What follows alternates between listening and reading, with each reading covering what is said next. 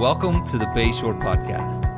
As listeners each week, whether through iTunes or through the church app, you're part of our church family. We would love for you to share stories of how Bayshore is impacting your life by sending us an email at amen@bayshorecc.org. As always, you can find all kinds of information and content on our website, bayshorecc.org. There's also our church app, which you could download by going to bayshorecc.org/app. So thanks again for joining us this week, and we hope that today's message is a blessing to you. Well, welcome to The Great Adventure, the second part of the book of Acts. We've been studying the wonderful parts of the book of Acts. We want to welcome our podcast listeners. We have about 200 podcast listeners that listen to Bayshore, and we're so grateful for the podcast listeners that are so faithful to listen to our services. Thank you for being a part of that. Also, we had live stream last week. We had about 300 people listening last week during our Facebook Live, and we had Joe Attolet from Ocean Pines. Thank you for listening from Ocean Pines, Joe. And also Antoinette Sands from Alabama. And we're just so grateful for our Facebook Live community. And right now, people are watching on Facebook. Let's give our Facebook Live a community welcome. Thank you for being a part of today's service. It's our dream that you come to Bayshore and visit us and experience the whole experience. We're so grateful that you're exploring Bayshore through Facebook. So thank you for being a part of that. We are in the book of Acts, where we are looking at Paul's missionary journeys, where he's reaching out. He's a pioneer. He's planting churches. He's doing all these amazing things.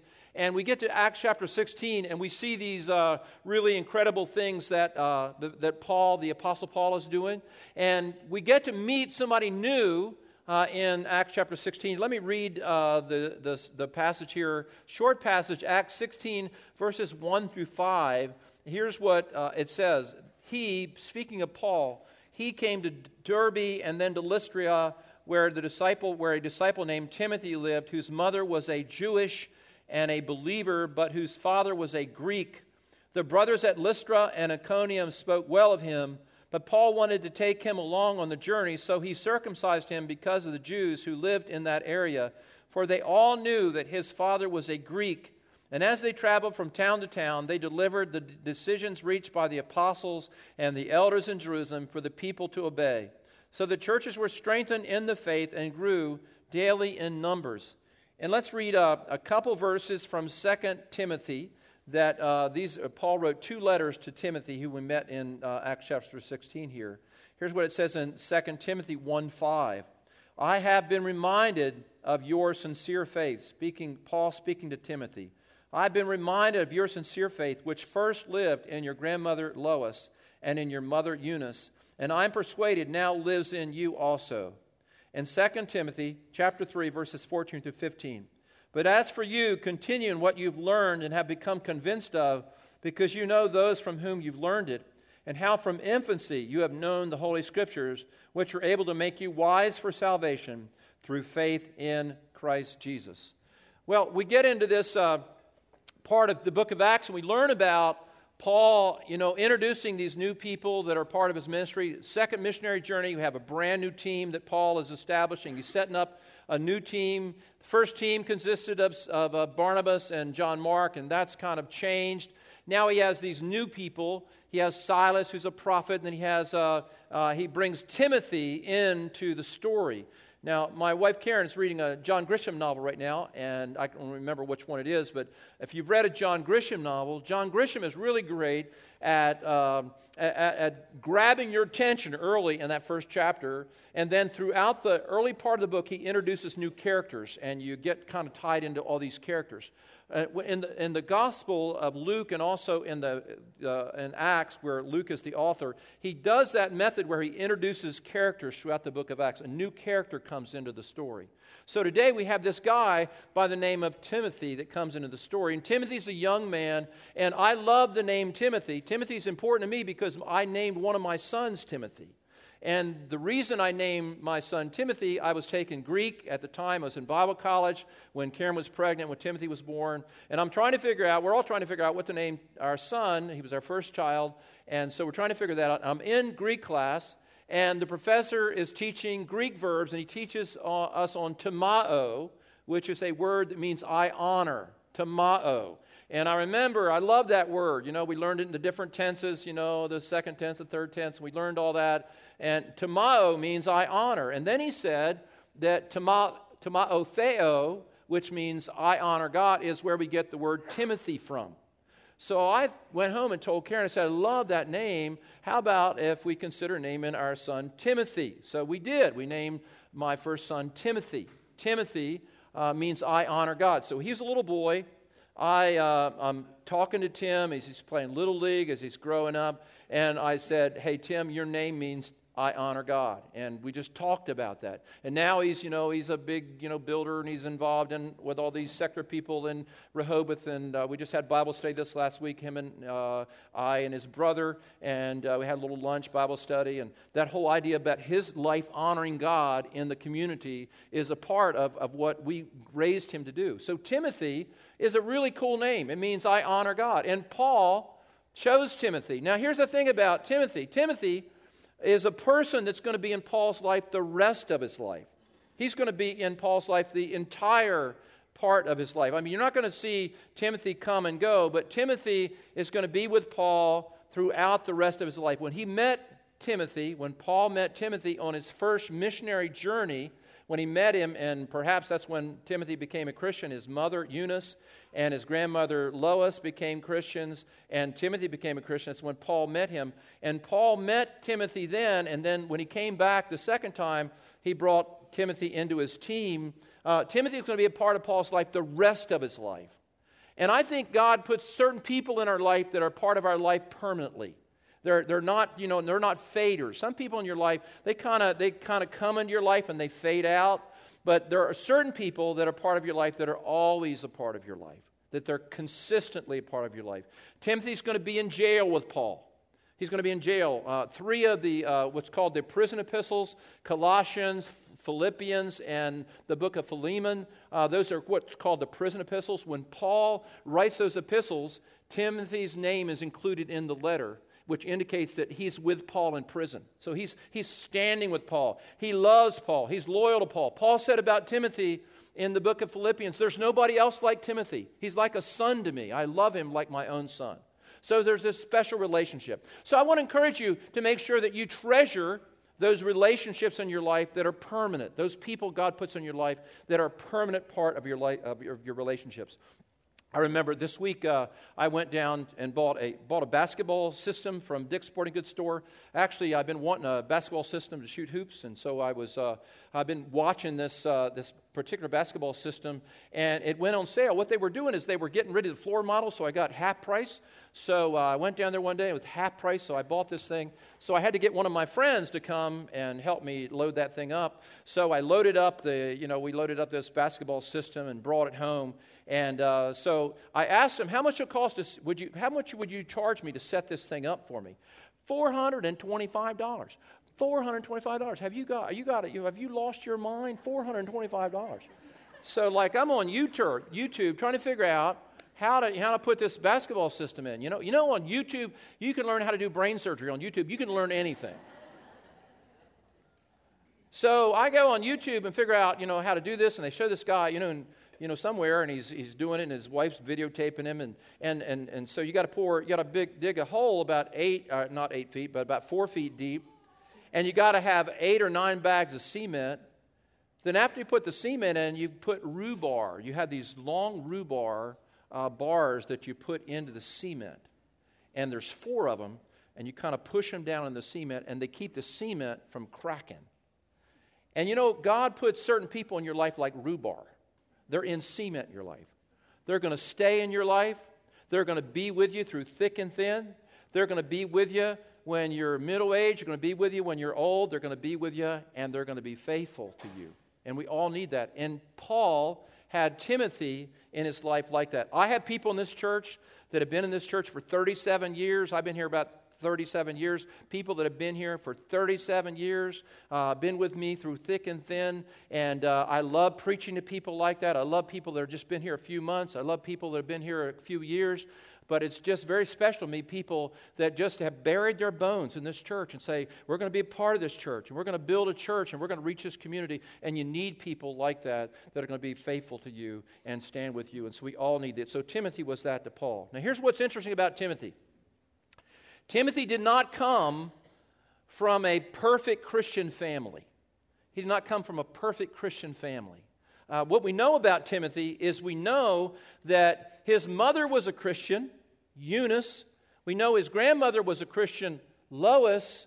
But it says specifically in the book of Timothy that his father was a Greek. It says his mother was a Jewish believer, but his father was a Greek, which indicates that his father did not follow Jesus. His father was a Gentile, unconverted Gentile. And so Timothy's life was not like this. It was not like that when Timothy was singing in the youth choir in church, that his dad and his mom were holding hands in the pew rooting for him. That's not his life. His life was his mom took him to church, and his dad stayed home with a six-pack and watched the races on TV. That's the situation. Or his dad was out on the bass boat. His dad did not love Jesus. His dad did not follow Jesus. And Timothy comes out of this environment where he doesn't have a father, a spiritual father figure, and yet God is at work in his life, and God is working in his life. It's wonderful if you grew up in a Christian home. It's wonderful if your mom and dad were Christians, and they brought you to church, and you went to a Christian school. It's wonderful if you had that environment, but let me tell you something. Some people don't have that environment, and yet God still has his hand on them, and he's working in them, and God doesn't have to have a perfect Christian environment for somebody to come up and become a great person in the Lord. Can you say big amen? So what we have about Timothy is we have Timothy who became the bishop of Ephesus, and his father was an unbeliever. His father was not a solid Christian man. His father was an unbeliever. Karen and I went to see the movie on Friday night called The Race. We didn't know anything about this movie. We go to the movies every Friday night, so we were going on our smartphone trying to find a movie worth watching. And we read the little, thing on this movie, and it's called The Race. Looked pretty good. We didn't know it was a Christian movie. It was produced by Tim Tebow. Some of you know who Tim Tebow is. So we went to see this movie, and this movie was a really, really good movie. It's about these two boys that they're teenage boys. They're in high school, and their mother died of cancer when they were younger, and their father was an alcoholic, and their godmother is helping them. These boys go to high school, and they go to high school, and then at night they work at a grocery store, and they pay the rent, and they live in this sort of very dysfunctional situation. And the one boy, let me show you a picture of these boys. This is Zach here. Zach hates his father because his father left him and left his brother Dave when their mother died of cancer, and the father became an alcoholic, couldn't deal with the pressure, was drowning in his own sorrow, left his sons, and so this boy, Zach, hates his father and is very cynical about God. Now here's Dave. Dave is a Christian. He loves Jesus. He carries his Bible to church. He goes with his godmother to church, and he's just faithful to Jesus. And so you see these two boys growing up, and you see the things they're going through. And their dream is we're going to, Zach is a great football player, all-American football player, and the dream is that he's going to, get a great scholarship, and both are going to get out of this little depressed town in Florida. So what happens in the story, of course, and I don't want to be a spoiler for it, but, God's at work. This boy has seizures. He's having all kinds of problems physically, and Zach gets injured, so it looks like their dreams are going down the tube, and then Dave becomes a cross-country runner and all that. But at the end of the story, God works in these boys. This boy Dave already knows Jesus, but Zach comes to a point where he meets Jesus, and he becomes a Christian and follows Jesus. So I thought of this when I was watching this movie. I was thinking about how God takes a very disconnected or dysfunctional context where you don't have all the right pieces in your life. And yet God is still at work, and there's grace at work, and God's at work even when there's a situation where there's not everything like it's supposed to be. So maybe some of you came here today and you didn't have that background. You didn't have the mom or you didn't have the dad that have pure faith and they were following the Lord, and you feel like you don't have all that context. Let me tell you something. God is still at work in your life. You're like a Timothy. Even though you didn't have the perfect upbringing, God still is at work in your life. Now, I had a good friend in high school. I've talked about him many times. Sammy Fisher was my best friend in high school. Sammy, his family was totally different than my family. My dad was a preacher, Methodist. We were Methodist. My mom was a Christian. My sisters were Christian. We had a Christian dog. I mean, we were all Christians. We had a Christian family. And I'm grateful for that. But my best friend Sammy, his mom did not know Jesus. His dad did not know Jesus. And I'd go over hanging out at his house, and it was a whole different environment. There's, liquor everywhere. There's all kinds of stuff. There's smoking, and there's all kinds of language I'd never heard before. It was quite interesting to me to be in that environment. And I remember going to Sammy's house and being a part of that. And I would share my faith with Sammy. And then one day, Sammy put his faith in Jesus, became a Christian. And we walked in. We were actually playing sandlot football. Walked by the Methodist church my dad pastored, and Sammy said, "Let's go in and pray." And he went in, and I led Sammy to the Lord. We're freshmen in high school. He became a Christian, and then he followed the Lord all through high school. We took our Bibles to school, and we started a prayer group. We had about 20 people in our prayer group. We met before school, and we'd pray together. And here's Sammy. His mom doesn't know Jesus. His dad doesn't know Jesus. And he's totally surrounded by a secular environment. And he keeps following Jesus all through high school. He follows Jesus, and we hang together. We follow Jesus. He goes to college. He goes to Lee College in Cleveland, Tennessee. Sammy doesn't have any support from his family. So what he does is he works a semester and he goes to school for a semester. He works a semester and he goes to school for a semester. It took him twice as long to get through college because he had to work a semester to pay for a semester, and then he just worked his way through Lee College. He graduated, went into ministry, and his first church was in Man of War Island, Nassau Island in the Bahamas. And I had a little issue with the Lord about that. I said,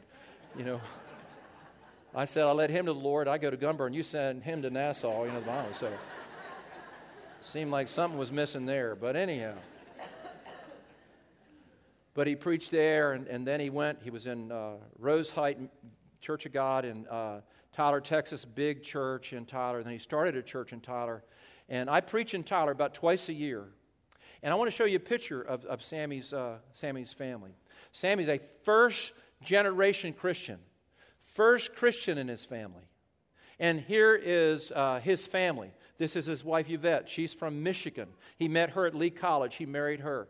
This is his son, Bradley. Bradley's like a physician's assistant at a big hospital in Tyler. Bradley leads worship on Sunday morning at the church that Sammy pastors. And he's a wonderful worship leader. His wife, Ashley, stands beside him and leads worship. So here's Sammy's son. Sammy was the first generation Christian.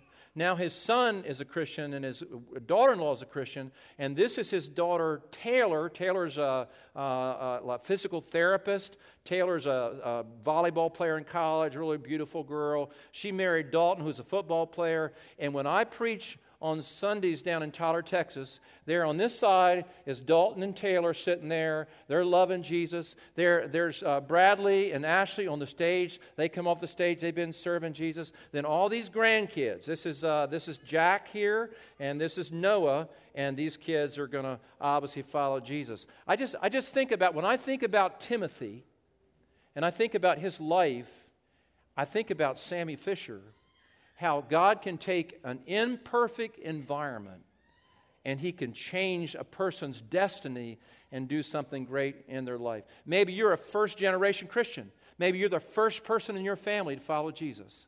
But God can do mighty things in your life. So we have this story of Timothy's parents. We have Eunice, his mother, And then we have his father. We don't know his name, but we know his father was not a Christian. His father was a Greek. Now, let's just talk a little bit for the remaining moments I have here today. Let's talk about what do you do when you have a mixed marriage. When you have one person who comes to church, one person who follows Jesus, and one person who does not come to church and does not follow Jesus. I know some of you are sitting together with your spouse today, and you come every Sunday with your spouse, but there's also every Sunday in our church people that come where their spouse does not come because they're in a blended situation. So what is a Christian supposed to do in that situation? So here's something that for us to think about. First of all, Paul's when he's writing to Timothy, and he's writing about Paul's mom and dad, Eunice and whatever the husband's name was, he was writing to a typical situation in the early church. Because there was a lot of people in the early church where one spouse became a Christian and another spouse did not become a Christian. So what do you do in those relationships? How do you deal with that? So Paul was writing a letter to the church of Corinth, and Corinth had sent him a list of questions, and one of the questions that was asked Paul by the church of Corinth was, what should we do if our spouse is not a Christian? And they were wondering, should we stay together or should we leave the person that's not a Christian? So here's what Paul writes in 1 Corinthians chapter 7, beginning in verse 10. 1 Corinthians chapter 7, beginning in verse 10, and let's read it together here. Here's what it says. To the married I give this charge, not I but the Lord. Where it says not I but the Lord, you see where it says to the married I give this command, not I but the Lord. What does that mean? What that means is that Paul, when he's writing this, Jesus has already addressed that issue. So we have in Matthew, we have in the Gospel of Mark, chapter 10, we have Jesus already addressing the issue of divorce. So when Paul says, not I, but the Lord, he's saying that Jesus has already addressed that, and he's reinforcing what Jesus said in the Gospels. To the married I give this command, not I, but the Lord. A wife must not separate from her husband. Next verse. But if she does, she must remain unmarried or else be reconciled to her husband, and a husband must not divorce his wife. So basically he says, if you're in a blended situation, it's really bad. It says that, you can leave, but you can't be on the hunt for somebody else. Verse 12 says, to the rest I say this, I, not the Lord. Why did he say? No, he didn't say the Lord, not I. This time he says, I, not the Lord. The reason he says, I, not the Lord here is because this is an issue Jesus didn't address. Now Paul's talking about, he's given some more guidance to this. To the rest I say this, I, not the Lord, if any brother has a wife who is not a believer, and she is willing to live with him, he must not divorce her. Now verse 13. And if a woman has a husband who is not a believer, and he is willing to live with her, she must not divorce him. Next verse. For the unbelieving husband has been sanctified through his wife, and the unbelieving wife has been sanctified through her believing husband. Otherwise, your children would be unclean, but as it is, they are holy. So what does the Scripture say here? What does the Scripture says here, first of all, is if you're in a blended... Here's their question. Do we leave an unbelieving spouse? The question Paul addressed, no. He honors the institution of marriage. Even if two unbelievers get married, God honors that covenant that they made with each other. That's a very important covenant. It's important for us to remember the first institution that God ever ordained in the Scriptures. You go to the first book of the Bible, go to Genesis. The first institution was not the government. It was not the church. It was not the school system. The first institution that God ordained was the family. Adam and Eve came together, and they were the first institution. So God honors marriage. That's a very, very important thing. So that's the first thing. The first thing is if you have an unbelieving spouse who doesn't love Jesus, doesn't follow Jesus, he's telling them, hey, listen, here's what you need to do. You need to stay with that spouse. Now, here are the qualifications. If you've got an abusive situation, you got somebody abusing you, not treating you right, run, Forrest, run. That's not, never stay in that. That's a bad thing. But generally speaking, this is a general guideline from Scripture. If you're married and your husband or your wife is not a Christian, they're not following Jesus, then you stay right with them. Now, why does he say that? He says that because of what's in verse 14. Put verse 14. Here it is already. It's amazing. For the unbelieving husband has been sanctified through his wife, and the unbelieving wife has been sanctified through the believing husband. What the world does that mean? I mean, I looked at that for years. What does that mean? It almost seems to say, like, if your wife's a Christian, everybody's a Christian in the family. Or if the husband's a Christian, everybody's a Christian in the family. But it can't be teaching that, because we know that whoever calls upon the name of the Lord is saved. It has to be an individual. So what does it mean? The word sanctified there means to be set apart for a special purpose. To be set apart for a special purpose. So here's what I think that means. I think that means that if you're a Christian and your husband is not a Christian, you're the wife and your husband is not a Christian, you stay with that person because the Lord has given you the unique opportunity to minister and to have influence on your unbelieving husband. You're supposed to have influence on your unbelieving husband. So he's been set apart. He's been given this special privilege to have a front row seat to see a person who knows Jesus. And if you pull away from that person, then that person doesn't have the vantage point of seeing a Christian up close like they normally would if you stay with them. So it's important. So you become a missionary to that family environment. You become, they get the front row seat. They get to see an unsaved husband who's married to a godly woman who loves Jesus. He gets to see up close Jesus at work in a human being. And every day he sees the work of God. Or an unsaved wife who has a saved husband, a Christian husband. She gets to see the grace of God working on that husband, and she gets to see it up close. Get to see it up close. Your unsaved spouse has a front row seat to see God at work. And that's what it means to be sanctified and set apart, in my opinion. So Karen and I, this summer, some of our friends that have been to this church for 40 years, they invited us to go to a concert in Philadelphia, the Phillies stadium where the Phillies play. And James Taylor was going to be in concert. And I love James Taylor. Anybody out there love James Taylor? Love James Taylor. Carolina on my mind right now. I love it, James Taylor. And, I just love James Taylor. And the Eagles were going to be there. So our friends bought us tickets, and they said, you want to go? And, wow, we want to go. We love James Taylor, and we love free tickets. So we went, and we love our friends. There was like 6 or 7 couples from Bayshore that we've been knowing each other for 40 years. We all went.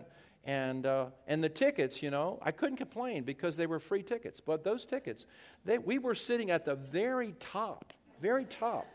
You know where the flags are? That's where we were.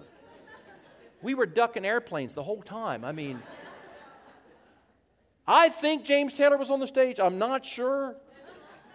And it was like looking at a big picture and listening to a CD of James Taylor. And we were like so far away. But when you are living Jesus before your spouse, they're not sitting in the nosebleed section of Christianity, but they're sitting on the front row, and they're getting to see Jesus up close. And they get to see Jesus up close. Because I believe that when a person becomes a follower of Jesus and they become a Christian, God makes you better at everything. God makes you a better citizen when you love Jesus. God makes you a better worker when you love Jesus. God makes you a better friend when you love Jesus. And certainly God makes you a better spouse when you love Jesus.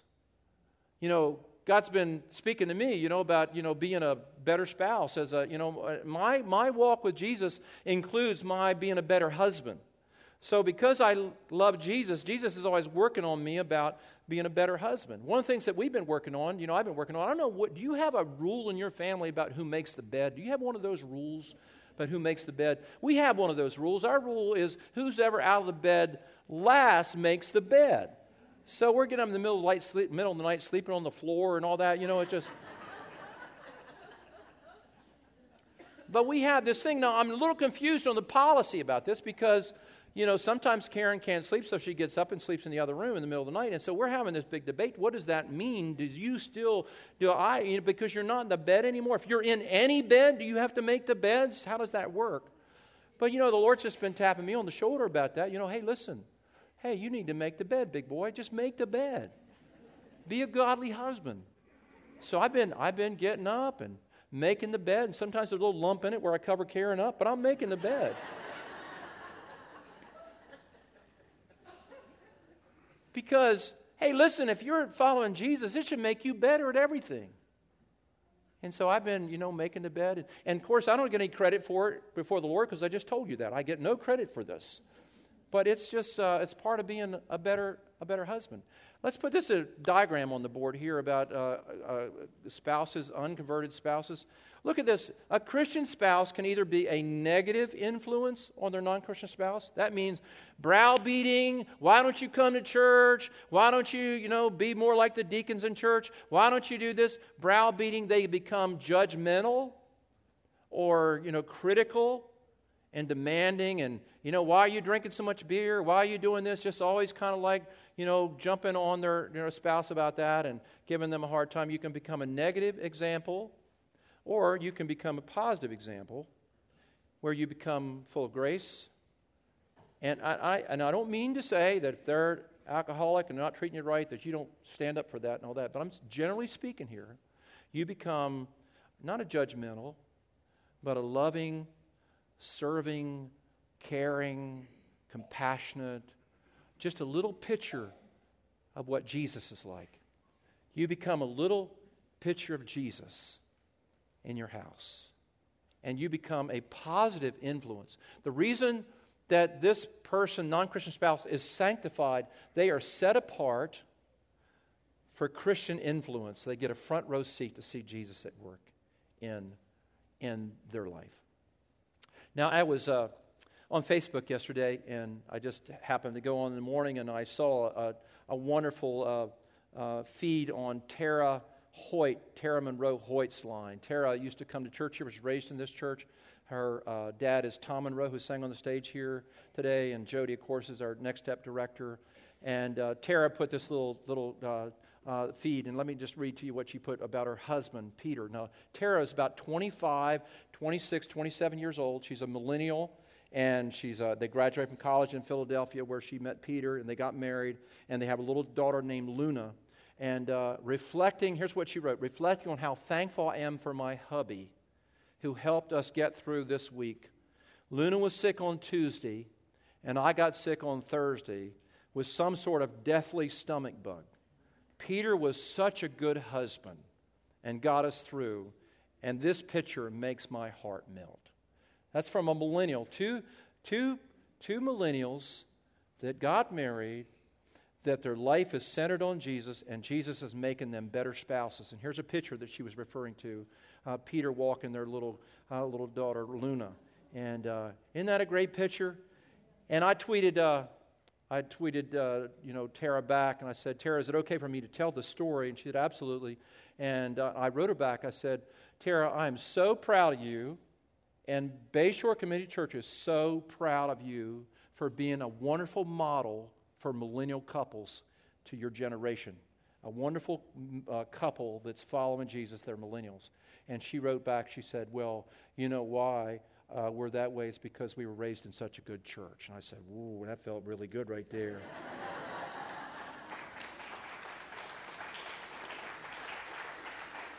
Here's another picture of their family there, wonderful family. I love this. When I see millennials that, raised in the generation they're raised in, and Peter is a Christian boy, loves Jesus. His parents were missionaries. Tara was raised here, and God is making Peter a better husband every day. He's becoming a better husband so he can have positive influence on his family.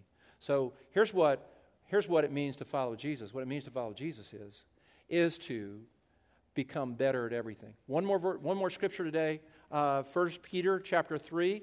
This is a little tricky one, and we don't have time to untangle all the barbed wires around this one. 1 Peter chapter 3. Wives, in the same way, submit yourselves to your husbands. And then we choke on that. Wives, in the same way, submit yourselves to your own husbands. Your own husband, not just men in general. Wives, in the same way, submit yourselves to your own husbands, so that if any of them do not believe the word, they may be won over without words by the behavior of their wives. Let me just say this real quickly, what I believe about. Karen and I joke about this all the time. She called me the other day. She was, yesterday actually, she called and she was down here helping clean the church up for the weekend with the staff. And she called. She said, I want to meet my sister to go have lunch with my Aunt Ruby. And I said, get yourself home right now. I want you home right now. She laughed because I knew she wasn't going to listen to that. So anyhow, we just get about that. Listen, the Bible says, submit yourselves one to another. And what this submission thing means, and that we don't have, this is like a whole series we need to talk about this. Submission means to order yourself under. God's a God of order.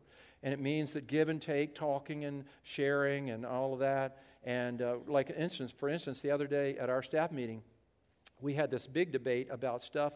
Should we have child care for our marriage conference? We had this big thing. All our staff people were all weighing in, and we just talked about it, and I said what I thought, and then we all talked about it, and then we just all talked about it. Very free exchange. We just talked about it. And then they finally said, well, Pastor Danny, what are we going to do? And I said, it is written, and that's what we did. So we talked about that. So that's how a good relationship works. Sometimes in a football huddle, somebody has to call the play, but everybody's involved in the process. So that's my quick version on that tricky word, submit there. Wives, in the same way, submit yourselves to your own husbands, so that, here's the point of the verse, though, so that, have a great attitude, be sweet. And, let me just, I'm all into trouble right now, so let me just say some more things. There's nothing, I should not say this, but I'm going to go out here and say it right now because I'm going home and eat lunch right after this. You know what I think there's one of the most unappealing things is people that are angry and independent and ugly about things. My wife is the most beautiful woman, not because she's just physically knocked down gorgeous, but the sweetness of her spirit is what makes her so beautiful. And there's something about just angry, mean, gonna hate every man in this world, women, that just takes away their beauty. And sometimes beauty comes from not just the outside, but the spirit, the sweetness of the spirit there. So there I am. I'm way out on that one. So pray for me that I get another job. Anyhow, here we go. Wives, in the same way, submit yourselves to your husband. Here's the point. This was the point I was trying to get to. And submit yourselves to the husband, so that if any of them do not believe. How do you influence an unbelieving spouse? So if any of them do not believe the word, they may be won over without words by the behavior of their wives. So you win your unconverted spouse, not by preaching at them and telling them they need to do this and all that. You win them over not by words, but by your spirit of love and service. That's for the husband toward the wife, and it's toward the wife toward the husband. So that's very important. So say this with me before we come to an end here. Say this with me. We are made better spouses because of Jesus. So what Jesus in your life should make you better. Should make you a better husband, more servanthood toward your wife. If your wife, great attitude toward your husband. So if you have an unsaved spouse, stay with them. It says here, unless there's abuse and all that. Stay with them, Paul said in 1 Corinthians 7. They have a front row seat to seeing God's grace in your life and win them without words, but by your behavior. And finally, pray for them every day. Pray for them every day. The effectual fervent prayer of a righteous man availeth much. When Karen was a little girl, she was growing up in her family. Her mom was a Sunday school teacher. Her mom loved Jesus. Her mom served the Lord. But her dad did not go to church. Her dad was uninterested in church. And so her mom was just a wonderful servant, loved her husband, and went to church and took Karen to church and all that. And as Karen's dad got older, we're all praying for him. And Karen had a dream when we were in Bible college. The dream was this. She said that she and her family, they were under this big tree in the middle of this pasture, and there was a big storm coming in the dream. And she said everybody in her family was under the tree. And the storm was coming, and Karen sort of knew in the dream that storm represented the end times and the judgment of God and sort of the end of all things. And she's under the tree, I'm under the tree, her sister and my brother-in-law are under the tree, her brother and his wife are under the tree, all the cousins are under the tree. And then her dad was running across the pasture in the dream. He ran across the pasture, and he got under the tree. And he said, "You didn't think I was coming, did you?" And her dad became a Christian and became a follower of Jesus. And he gave a bunch of money to CBN, gave a bunch of money to this church, put my kids through Christian school. And he's been gone, 7 or 8 years, and almost every day we get mail where he used to give to this organization, that organization, helping people because God changed his life. You didn't think I was coming, did you? How many know that you may have your spouse and some of your family members? That's not the end of the story yet. It's not the end of the story. Would you lift your hands to the Lord? And we're going to sing one song before we leave today. Would you lift your hand and would you pray for your family? Would you pray for, maybe you've got children that aren't walking with Jesus? Maybe maybe you have a spouse that's not following Jesus right now. And just lift their name up to the Lord in church today and say, Lord, I lift them up to you. Maybe you've got a son, a granddaughter that's not walking with Jesus. Just lift them up to the Lord and just pray for them. Lord, we just thank you that your grace is at work in our family. Just the way you raised up Timothy, he became a great bishop, he became a great leader in the early church, and you were at work in that family, even though that family was not perfect. And we thank you that your work in our families and your work in our community. And say this with me, Lord God, your grace is on my family. In Jesus' name.